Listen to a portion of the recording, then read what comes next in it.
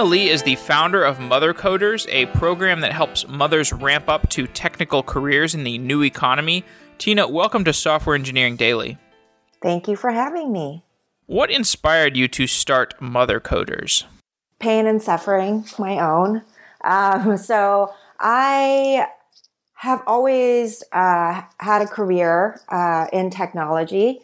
And I started out as a management consultant, helping to implement these large enterprise solutions. I've been a technical recruiter. I have a master's degree in learning, education, and design. So I've always done tech-related stuff. But I never was the one who built things, although I was trained to do some of it. But as you know, if you don't use it every day, you lose it. So after the birth of my first child, I started going to more workshops and classes to skill up, but not frequent enough to really be fluent in any language in particular. And that became even harder after the birth of my second child. And I remember being on maternity leave and trying to build a website to get up to speed on things. And I just had a meltdown in the middle of the night and realized that, I didn't run into a lot of parents, certainly not that many mothers, and knew that there was a need to create a space where mothers felt welcome, because our challenges are very, very different than people who are learning who don't have these types of caregiving responsibilities. And I knew that we had to design a program that kind of met moms where they were at. So we designed MotherCoders to specifically address several issues. One, moms often would run up to me and ask me, what should I learn, Ruby or Python, without any context, right? And you'll ask them, well, why do you want to learn that? And they're like, I don't know, somebody told me. So I knew that just having contextual knowledge about how they themselves fit into the tech landscape was really important. Giving them a point of entry was really important. So we designed this program as a tech orientation program because we wanted to help our students find their way towards a technical career path that made sense for them, connecting their passions, their business experience, their education, all of that, right? So that was number one. The second thing that we did was we tried doing it on a Saturday because for working moms, that was the only way they can participate. And for stay-at-home moms that may have taken off some time and paused their careers to have kids, if they had partners that worked during the week, they can take over childcare on Saturdays. So that was another thing that we did. And then for those who had babies under 3 years old, we actually ran our program out of a co-working space that had a childcare facility on site. So we rented out their childcare facility, which was empty on Saturdays, and the moms who needed to nurse or wanted to be close to their babies were able to do that. So we built those into the DNA of our organization, and we brought in women from the field, a lot of them moms, to come and expose our students to careers in web design and web development, but also many other career paths that someone who's just entering may not be aware of, right? So technical roles like in project management, product management, and even like a lot of tech adjacent roles, So we've had entrepreneurs come in, we've had product managers and product marketing people come in, and even marketing people, they're using very sophisticated tools now. So out of that, we now have run 2 cohorts. And we recently became a finalist in the Google Impact Challenge grant, their Bay Area version, to scale our programs. And we're hoping to, build on this model and take this nationwide. MotherCoders is a nonprofit that helps moms ramp up to these technical careers in what you call the new economy. What do you mean by the new economy? Well, what I mean by that is, we are transitioning from an industrial economy to an information digital-based economy, right? And with that comes a set of skills that everyone who needs to get a job needs to know, right? So just your basic stuff would just be the productivity tools and the social media tools. But beyond that, right, since technology is going to be a component of every business, to really understand how it works, to have the digital literacy to talk through, how to build something and how that product life cycle looks and how people come together, designers, project managers, salespeople, to kind of design a product that people actually want, requires a knowledge and a skill set that's not easily attainable right now if you were just going to go out and find it. You probably learn it on the job, or you majored or minored in some degree in college that exposed you to it. Right. And so when people try to learn coding or learn these other technical skills using just online courses, it seems like there's often a high attrition rate. And I think that a lot of that is due to a need for support and community, because when you're just doing it by yourself, it's sort of like what happened with you, where you're working in the middle of the night and you just get frustrated and kind of don't have anybody to turn to. So when people are learning to code, how important is having a community or maybe even an in-person interaction group? So important. Because I have a master's degree in education, I spend a lot of time thinking about learning and how people learn. And learning is a very social thing. If you think about humans in general, right? We learn because we need to do something. So I always show our students the Maslow's hierarchy of needs, right? We're trying to solve problems. And right now we're in a period of human history when technology has a very prominent role in how we are solving problems. So I always try to get back to basics. Like, why are we doing these things anyway? Well, it's to solve these problems, right? Start there. And then how your community looks and the context in which your life unfolds really drives why you need to use certain types of technology and how you do it. So all that is to say that learning is social. And when you take away that component, it's not fun. It's not relevant. It feels very disconnected from your actual life, right? And to use kind of it's learning to code is learning a language, right? Let's say I sat in my living room by myself in the middle of the night trying to learn French, not having any French friends, not having gone to France, not understanding any of, French culture or even tasted French food, any of that, right?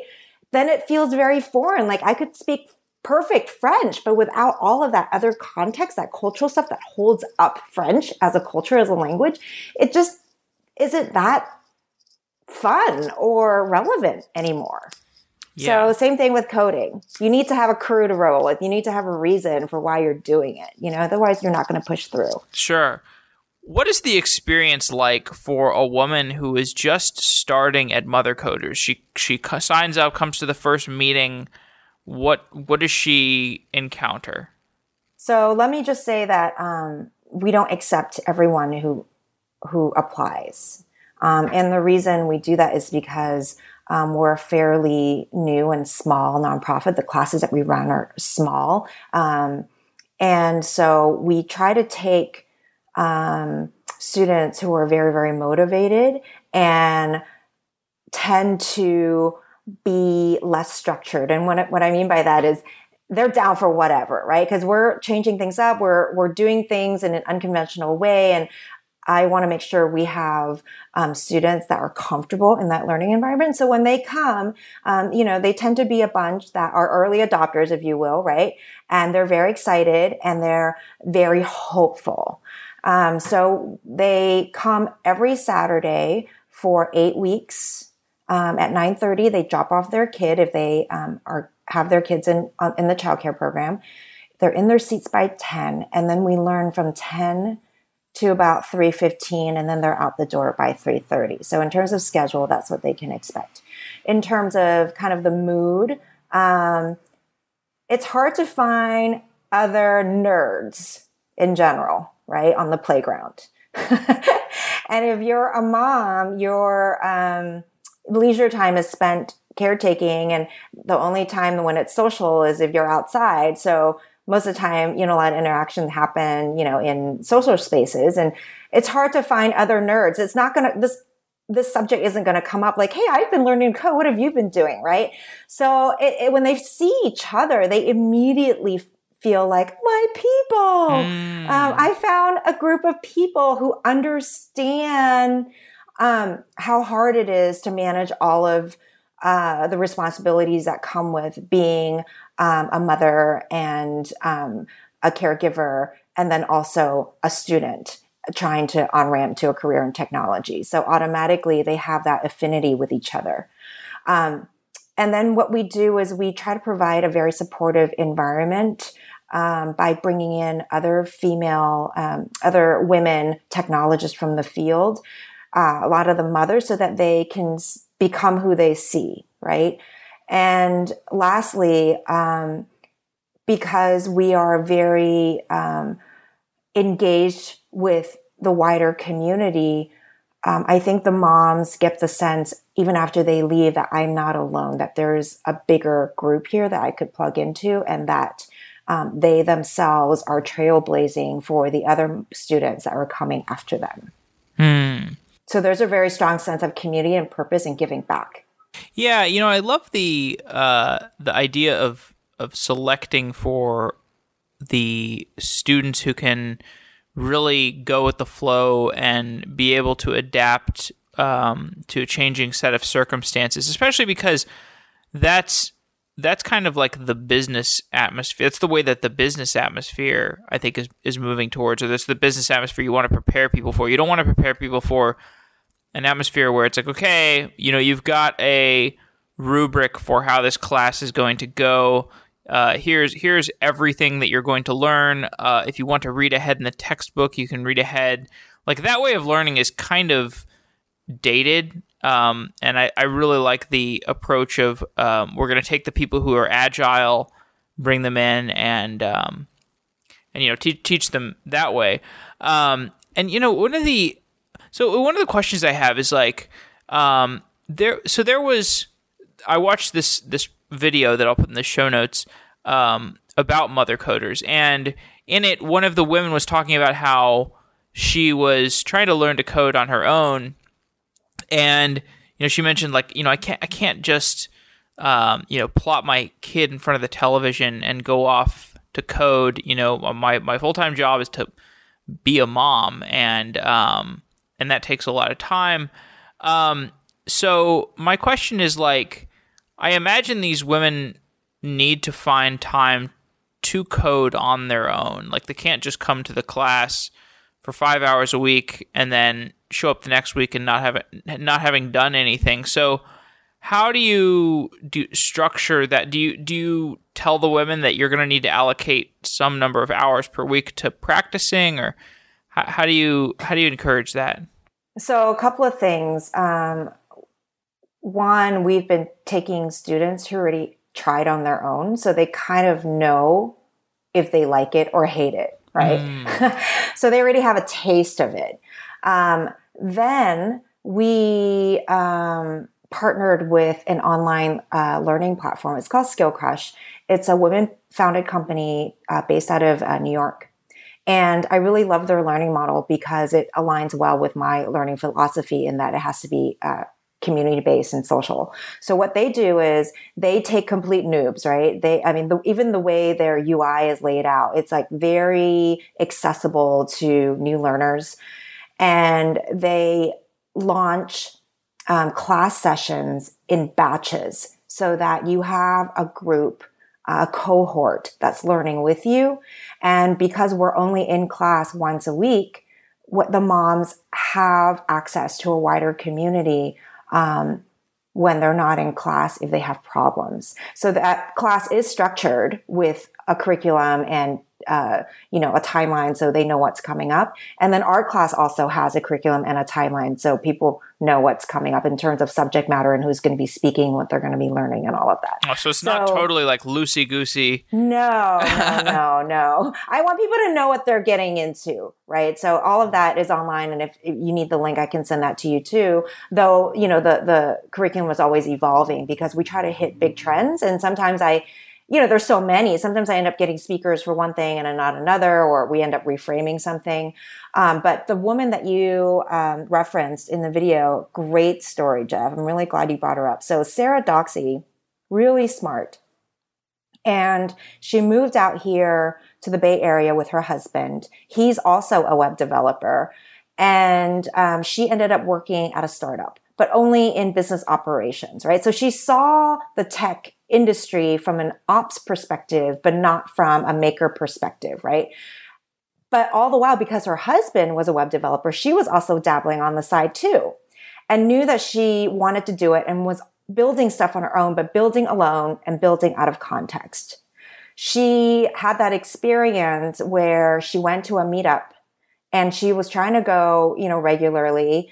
But of course she wasn't able to go regularly or as regular as other people were going because she had Madeline, who was, I think, 1.5 or 2 at the time.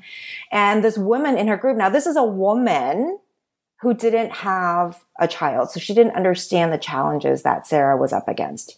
And, they got into some discussion around, where Sarah was in her learning path. And the woman said to Sarah, "You have to stop making excuses." And how painful it was for Sarah to hear that, right? Because she's doing the best she can. She's holding down a full-time job. She's a partner in a relationship where her husband also has a very demanding full-time job, and she's trying to raise a toddler, a 2-year-old, right? To hear that, it's just straight to the gut. And when she came to MotherCoders, it was a completely different experience because she didn't even have to say anything about that. We all knew. We knew exactly what she was dealing with. And what we did was we provided the context for her.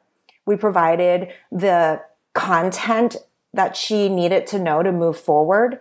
And we introduced her to a bunch of women that were already doing tech, right? And here's how it all came together. After each student is required to build a site, some website that showcases their new skills. So Sarah decided to revamp her own portfolio site. She ended up putting her resume on, I think, Career Builder, some resume, career site. And a recruiter saw it, and then ended her plugging her into the team at Sephora. So now she works as a contractor at Sephora. And fast forward 1 year, she's now no longer a junior developer, but a full-fledged web developer. She felt so comfortable about her economic situation that she actually bought a home. And now that she's moving up and positions are opening up under her, she's reaching back and trying to get other grads into those positions. Oh, that's fantastic. Yeah. And one of the reasons why she was so successful in landing that first gig was because Sephora is an e-commerce company. One of the mentors that came to speak was a manager of the web team at the Gap. So they already had a relationship. And the manager who came from the Gap who came to speak ended up walking her through, preparing her for the interview, and just threw every question that any manager at an e-commerce company would want to ask her. And Sarah felt so supported. When she got out of that interview, she texted me right away and said, "I know I got that job." That's awesome. I mean, that's a really good success story. And, it's funny because it kind of mirrors the aspect of Sarah going to work at a company and then eventually making it to a senior position and then completing the arc by coming back to MotherCoders and kind of looking for new talent. That echoes the story that we heard recently when we did a show with something called Turing School, which is like a coding boot camp in Colorado, and it's very similar. Turing School has graduates. The new grads go and work at a company, and eventually they make it up to a senior position, and then actually not too long because you can advance very quickly if you're good. And then they reach back into the program which is oftentimes an awesome resource because people in these new type of learning situations, whether it's a coding boot camp or an online school or something like MotherCoders, they often get undervalued because they're they don't fit the classic recipe of a successful programmer. But the classic recipe is not the only way to create a talented programmer. I think many of the best programmers, or it's not best. It's such a weird thing to say. That's like best artist. It's like they come from they have very jagged resumes sometimes.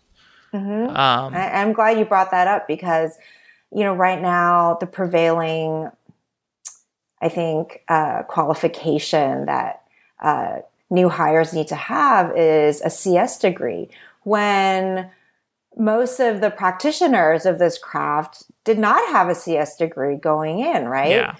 Yeah. So it's kind of interesting how, the attitudes have changed and how that's become a barrier to lots of people who, like you said, didn't go through a traditional path where they went to college and then got a degree in computer science. Yeah. So, I've spoken to many guests from all walks of life, and many people admit that they have this form of imposter syndrome, and I think this is like something that's like particularly important to think about in education. And I actually think this is probably what when that you mentioned that person said to Sarah, you're making excuses. Stop making excuses. Not to defend such an appalling comment, like an unthinking comment, but probably what that person was thinking was like, Sarah has imposter syndrome. She's not letting herself succeed, or it could have been something else. But I see this in a lot of people I know, where people are having some sort of career crisis, and oftentimes it's like, I see a lot of people where the blocker in their career crisis is imposter syndrome. They can't admit to themselves that they are good enough to do what they need to do. So I'm curious, like, how much of that you see at MotherCoders and how you address it. Well, I mean, what you're talking about, that phenomenon of feeling like you don't belong, is real. And I think mostly it's real because you get accused of being an imposter, right? So my friend Lee Honeywell, we were just talking about this. I mean, as women, and as me in particular, as a person of color, you're always accused of not being qualified anyway. Oh, you're here because of affirmative action. Oh, you're here because they needed a woman on the team. Like, you coming in the door, you're accused of being like you don't belong, right? So yeah, having imposter syndrome is just it's just a response to that, right? Wait, maybe I don't belong, right? So suddenly you have that thought in your head, and you're right. No one else here looks like me. So maybe, right? So you start going on this head trip about, whether or not you belong. So yes, it's a problem, and it's a complex one. And it's one that we tried to deal with in our last session. So what we did was there were actual exercises that you could do to put people in a frame of mind that helps them overcome it or alleviate the feeling a little bit. So we did one of those exercises, which is to affirm yourself and why you're here and why you're doing what you're doing. And studies have proven that, this is a very effective tool in leveling the playing field just a little bit. And they've even done these tests with students of color in very, very underserved schools, where they, had them say, what are you proud of? What do you like about yourself? And that in and of itself kind of shores up the confidence just a little bit. So we'll see if it, ends up having a huge impact. I mean, I don't even know if we can attribute it to that one little thing, but we do something to address that. Yeah. I think that sounds like a really good approach. In my experience, unfortunately, it's like the only way you get there is a lot of times by, I don't know, building up a certain amount of like objective results. It's like after you've worked for a couple of years as a software engineer, it's like a little more easy to point to yourself as saying I'm a software engineer, but I don't know. Even then, people still have imposter syndrome. So whatever. Even then, women still get called out, right? Yeah, for not being, absolutely. Whatever enough, being not enough. Sure. Like, let me see your GitHub account. What have you built? What have you, so it's always like that. It's always going to be like that. Yeah. Yeah. From the women that you've worked with, that you've seen at MotherCoders, where they've, Sarah, for example, that success story that you referred to, has she undergone any sort of like, psychological transformation since kind of breaking through that sense of imposter syndrome and really succeeding? I don't know. You would have to ask her. Okay. It's hard for me to say, right? I'm totally biased. Of course, I'm like, yeah, she's awesome. But I will say this. So after she finished, she was part of our pilot class. I actually invited her to join our board. So I do have regular interaction with her. And she's now got her legs, right? She is in the industry. She's working as a web developer. She's going into her second holiday season, right? So the fact that she's thriving and is reaching back to help others, and the fact that she is on our board, I think speaks to her belief in what we're doing. And then also her confidence in her own abilities to pursue a career path that, 2 years ago was not accessible to her. And then also serve on a board of an organization that's trying to help other women do the same thing. Let's talk more about the job market. In that video that I mentioned about MotherCoders, you talk about the giant increase in tech jobs that are going to be appearing over the next several years, as well as like the fact that a large proportion of them will not be filled. Why do mothers represent an ideal group to help bridge this gap between the new jobs that are going to be created and the fact that most of these roles will go unfilled? Great question. So it's not mothers per se, right? Let me back up a little bit. 81% of women in the US eventually become mothers. That's a sizable population, right? And if you think about the rate of educational attainment by women at the college level, also at the master's degree level, right? It's surpassing that of men, right? So think about this population that's coming up, and then the population that we have already. A lot of them are women who, with college degrees, with work experience, but because our society doesn't support caregiving, and that caregiving is specifically usually provided by women, a lot of women get sidelined, right? So let me put that into like more concrete terms for you. And what I mean by sidelining is this. I live in San Francisco, but I think this is true for other parts of the country too.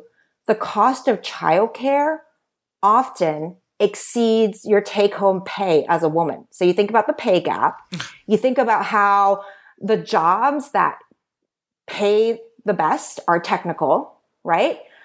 And women are looking at this equation going, okay, so if I work full time, I'll make this much money.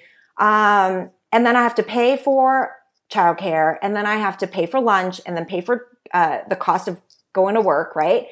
And then taxes, because we hit double income households more. And they're like, so I'm doing all of this for $300 a month or something like that, right? Why? So they end up pausing their careers and focusing on their kids. And then when they want to re-enter, it becomes even more difficult because now the employer's looking at what you've been doing for the past 5 years, even though what they've been doing is raising a child and it's the hardest thing ever, right? So that's one scenario. Another scenario is, okay, I'm going to work full time because my career is important to me. I love my job. But because I don't have the extra time to network, to skill up. Now my skills are becoming more and more obsolete, and I'm not touching tech that would enable me to go on a different career track. So over time, your wages just get stagnant, and you're the first in line when there's a layoff, right? First to go. So I think focusing on these mothers that have these challenges, even though they bring all this experience and education with them, is not the best use of our resources as a society. We've invested in women. We've invested in, education. And there's so much potential sitting around that's not being tapped into. I feel like with tech moving to a point where it's a part of every business, having the understanding of business verticals is almost more important in product development than actually knowing how to build it, right? Knowing how to build it is great.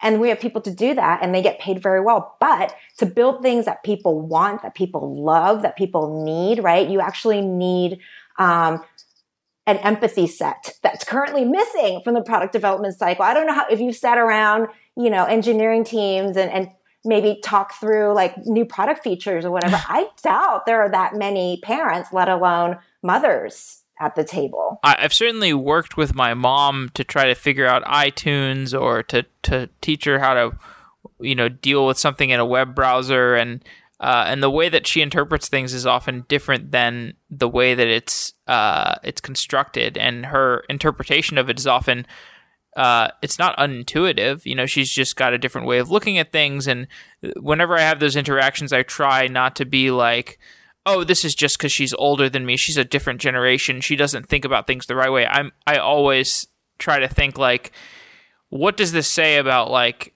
how this UI is being designed? And it's not even that's more than that, right, Jeff? Because if you think about all the women that are in engineering and in tech in general right now, right? Women that companies have worked very, very hard to recruit. 81% of them will become moms. They will become mothers, and they're going to be walking out the door.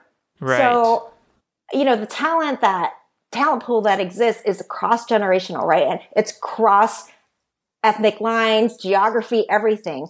And, one of the things I say is if you want to solve this diversity inclusion problem, if you just hit up the mom group, oh my gosh, you're going to get so much other stuff that you're looking at, right? The ethnic diversity, geographic diversity, diversity experience, diversity in religion, everything, right? Because 81% of women become mothers. Right. Okay. So let's talk about the gender inequality issue a little more broadly.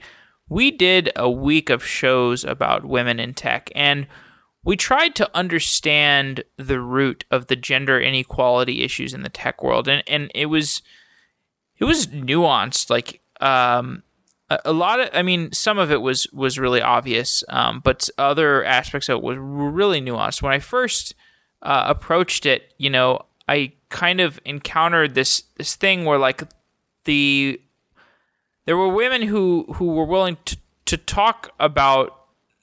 Many of the women who would have made for great people to discuss the women in tech issue with, they wanted to discuss their technological acumen first and foremost, because they wanted to be seen as icons of women in tech rather than icons of women talking about women in tech. So there's this subtle difference, and it made it an interesting, like, how do you approach that? And the answer was, generally to talk to them firstly about their technological skills and their technological advances, and then maybe come to the table and discuss the women in tech issue. But that was, I felt like that was sort of, I don't know, that was revealing about the way that this conversation should proceed. Whereas I think, oftentimes it just proceeds, firstly talking about, hey, okay, so you're a woman. I'm interviewing you about this. Let's talk about the fact that you're a woman, basically, first and foremost. And I say all that just because, if I felt like maybe some of the issues in tech are not necessarily related to malicious intent, but it's like ignorance. It's problems of ignorance. It's problems of communication that really compound into more institutional problems. I mean, there's blatant stuff, but there's also like all this like web of subtlety that compounds. Absolutely, you're absolutely right. Okay. It mirrors a wider cultural perspective about women and gender, right? And one of my favorite movies is The Matrix. Like, everyone lives within culture. Like, you don't get away with not being in it, right? I was born here. I'm from, San Francisco, which is like another flavor of it. I don't get to separate myself. I'm in the Matrix, right? So if you're being enculturated in a society that's racist and sexist, you're going to hold a lot of those views yourself. Oftentimes, like that bias, you're not even conscious of it, right? So I think, what's happening, as you said, is just, what some people are unconscious about it. They're unaware. And then there's also, just with tech being at the forefront of this economic shift that we're growing, like, it's just amplified because everyone's watching it. It's going to define our future. It's leading the way in showing other industries what work will look like, and what roles different people will play in it, right? So because of that, there's like heightened scrutiny, there's heightened sensitivity, and very, understandably so. So what you're saying that is nuanced and complicated is right, because it's culture. And it takes a million things to hold up culture, and it's going to take a million things to change it. Do you see a light at the end of the tunnel, like a light of equality? No. I have too many data points. Yeah. But I'll tell you this, right? I have 2 daughters. If I could make a difference in my way, everyone has their own way, to make it a little easier for them to live in a world that's fairer, so that they could live to their full potential and be who they're meant to be, then what I'm doing is worthwhile. Even though I don't believe that in my lifetime, even in their lifetime, we would reach a point where we'll have gender equality. How much of this springs from the nature of parental roles? And I don't know if we want to go to the level of like, are these parental roles that we have, the mother and the dad, are these evolutionary? Are they societally developed or culturally developed?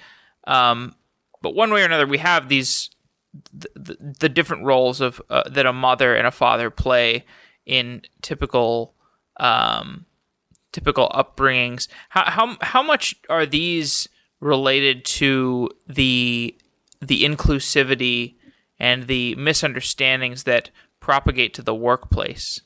Oh my gosh, that's a big question. That's like a dissertation level piece. That's not so let me try to maybe like I can ask you about like Ruby on Rails or web frameworks or something. Let me scope it down to this, right? It's individual sexism and racism and whatever ism, right? Those things, yes, they're blatant cases, but I think for the most part, like, people are not like that, right?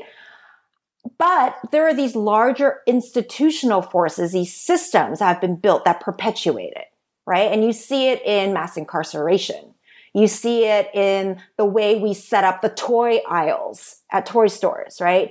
You see it in the way we pay men and women differently for doing the same job, right? You see it in the way that we allocate resources to college sports, right? Every way, right? So all these institutional things all roll up to inequities that harm women and people of color and the disabled, and any, marginalized group, right? So yes, it's parents, but I know while I play a very powerful role in shaping who my daughters become. Once they go out into the world, I can't fight that, right? My daughter, once she got to preschool, she learned about princesses. We never talked about it. And then she came home and talked about princesses, and I just shut that down, right? Not because I think princesses are inherently bad. I think as a 3-year-old, she cannot discern for herself what the implications are and why the pros and cons of that, right? So I just let's just not talk about it. And mommy doesn't respond to that, so I'm not going to talk about that anymore, right? Yeah. But now it's princesses. At some point, it's going to be something else, right? So things are in the air. Yeah. I can't stop any of that from affecting her. All I could do is just, kind of shape her and inoculate her against some things, and then kind of steer her towards other things, right? And then have real talk with her about the scary, scary stuff, right? Yeah. So, there's a saying where when you educate a woman, you educate the entire family. And I know Bill Gates talks about this when he's talking about going to Africa and spreading information about vaccines or whatever. But I think it's just true more generally. Have you noticed this in the moms that you educate? Has their ability to educate their children and their husband in tech skills, has that increased? Not only with their kids, I would say with their communities. And I can give you a couple of examples. When you have a mom who's into this stuff, right? I talk to a lot of people. So the people who are in tech, there's always one or two people that inspire them, expose them to stuff, right? So there was always a person who kind of sparked an interest in what they're doing. So I think these moms are going back and doing that for their kids. But they're also doing things like helping their church build their website, helping their friend who wants to start a new business build a website. They're doing things like volunteering at local meetups, coming back to volunteer at MotherCoders classes. One woman, while pregnant, came back and did that. That was one of the best photos I had of this really, really pregnant woman with a laptop on her hip, trying to teach it someone else. I love that visual, right? Because that's just how it is. And then there's, others who are giving back by mentoring other kids. They're just doing a whole bunch of stuff. So yes, it's absolutely inspiring to see the ripple effect of how when you empower, someone in the family, the woman, how that kind of rolls out to the rest of her community. And I think there's a stat for that too. For every $1 you invest in women, you get over $1 back in our. Oh yeah. Yeah. Yeah. Also, on that note, I think this is kind of unrelated, but I think I remember reading that the women founders in Y Combinator companies do statistically really excel to a much greater degree than their male counterparts. I think I've heard this from other venture capital. Yeah, I think I saw that too. I saw that report. Yeah, even the Fortune 500s that have women in leadership, right, on their boards tend to have higher returns. Yeah, it's pretty interesting. Mm-hmm. What's the future of MotherCoders? Well, I get requests regularly from moms all over the country and beyond, actually, to see when we're coming to their city, right? And here I am, this little, nonprofit in San Francisco, trying to get started. And, it's been something that we just couldn't handle, right? A request that we haven't been figuring out how to handle so far. But now I'm honing in on, I think, a solution that might work. So I am currently working with some attorneys to develop a licensing model where any group that wants to start a MotherCoders chapter in their community can do that. I don't know how far away we are from launching it, but I think the licensing franchise model makes the most sense because every community will have different resources. Every community will have moms with different needs. And every community will have different businesses that need a different set of technical skills, right? So I want to be able to have a model where communities can come and organize around those needs so that the mothers that are going to be doing the program will have the access to mentorship and jobs that they need to really, really succeed. I think that the model is going to work really, really well. Thank you. Well, we're going to test it first. That's how I'm like a real MVP kind of person. I'm like, I'm not building out anything until we know that the MVP is working, right? Which is why we started with a pilot and built on it. So hopefully we can start piloting something maybe in, let's say, 2016 to probably 2017, we can get something going. Yeah, makes a lot of sense. So for listeners out there who may or may not be moms, but want to help you or want to get involved somehow, how can they contribute to MotherCoders? Oh my gosh, so many ways. We need everything. First and foremost, we need money, right? We just got the grant from Google, which means for the first time since I started this 2 years ago, I'm finally going to get paid. My husband is so happy. He doesn't hold us up all by himself anymore. But we don't have any other type of kind of ongoing institutional funding to keep us going. So for the next 6 months, I'm going to be working really hard to fundraise so that we could hire someone to help me do the work. So we're always in need of funds.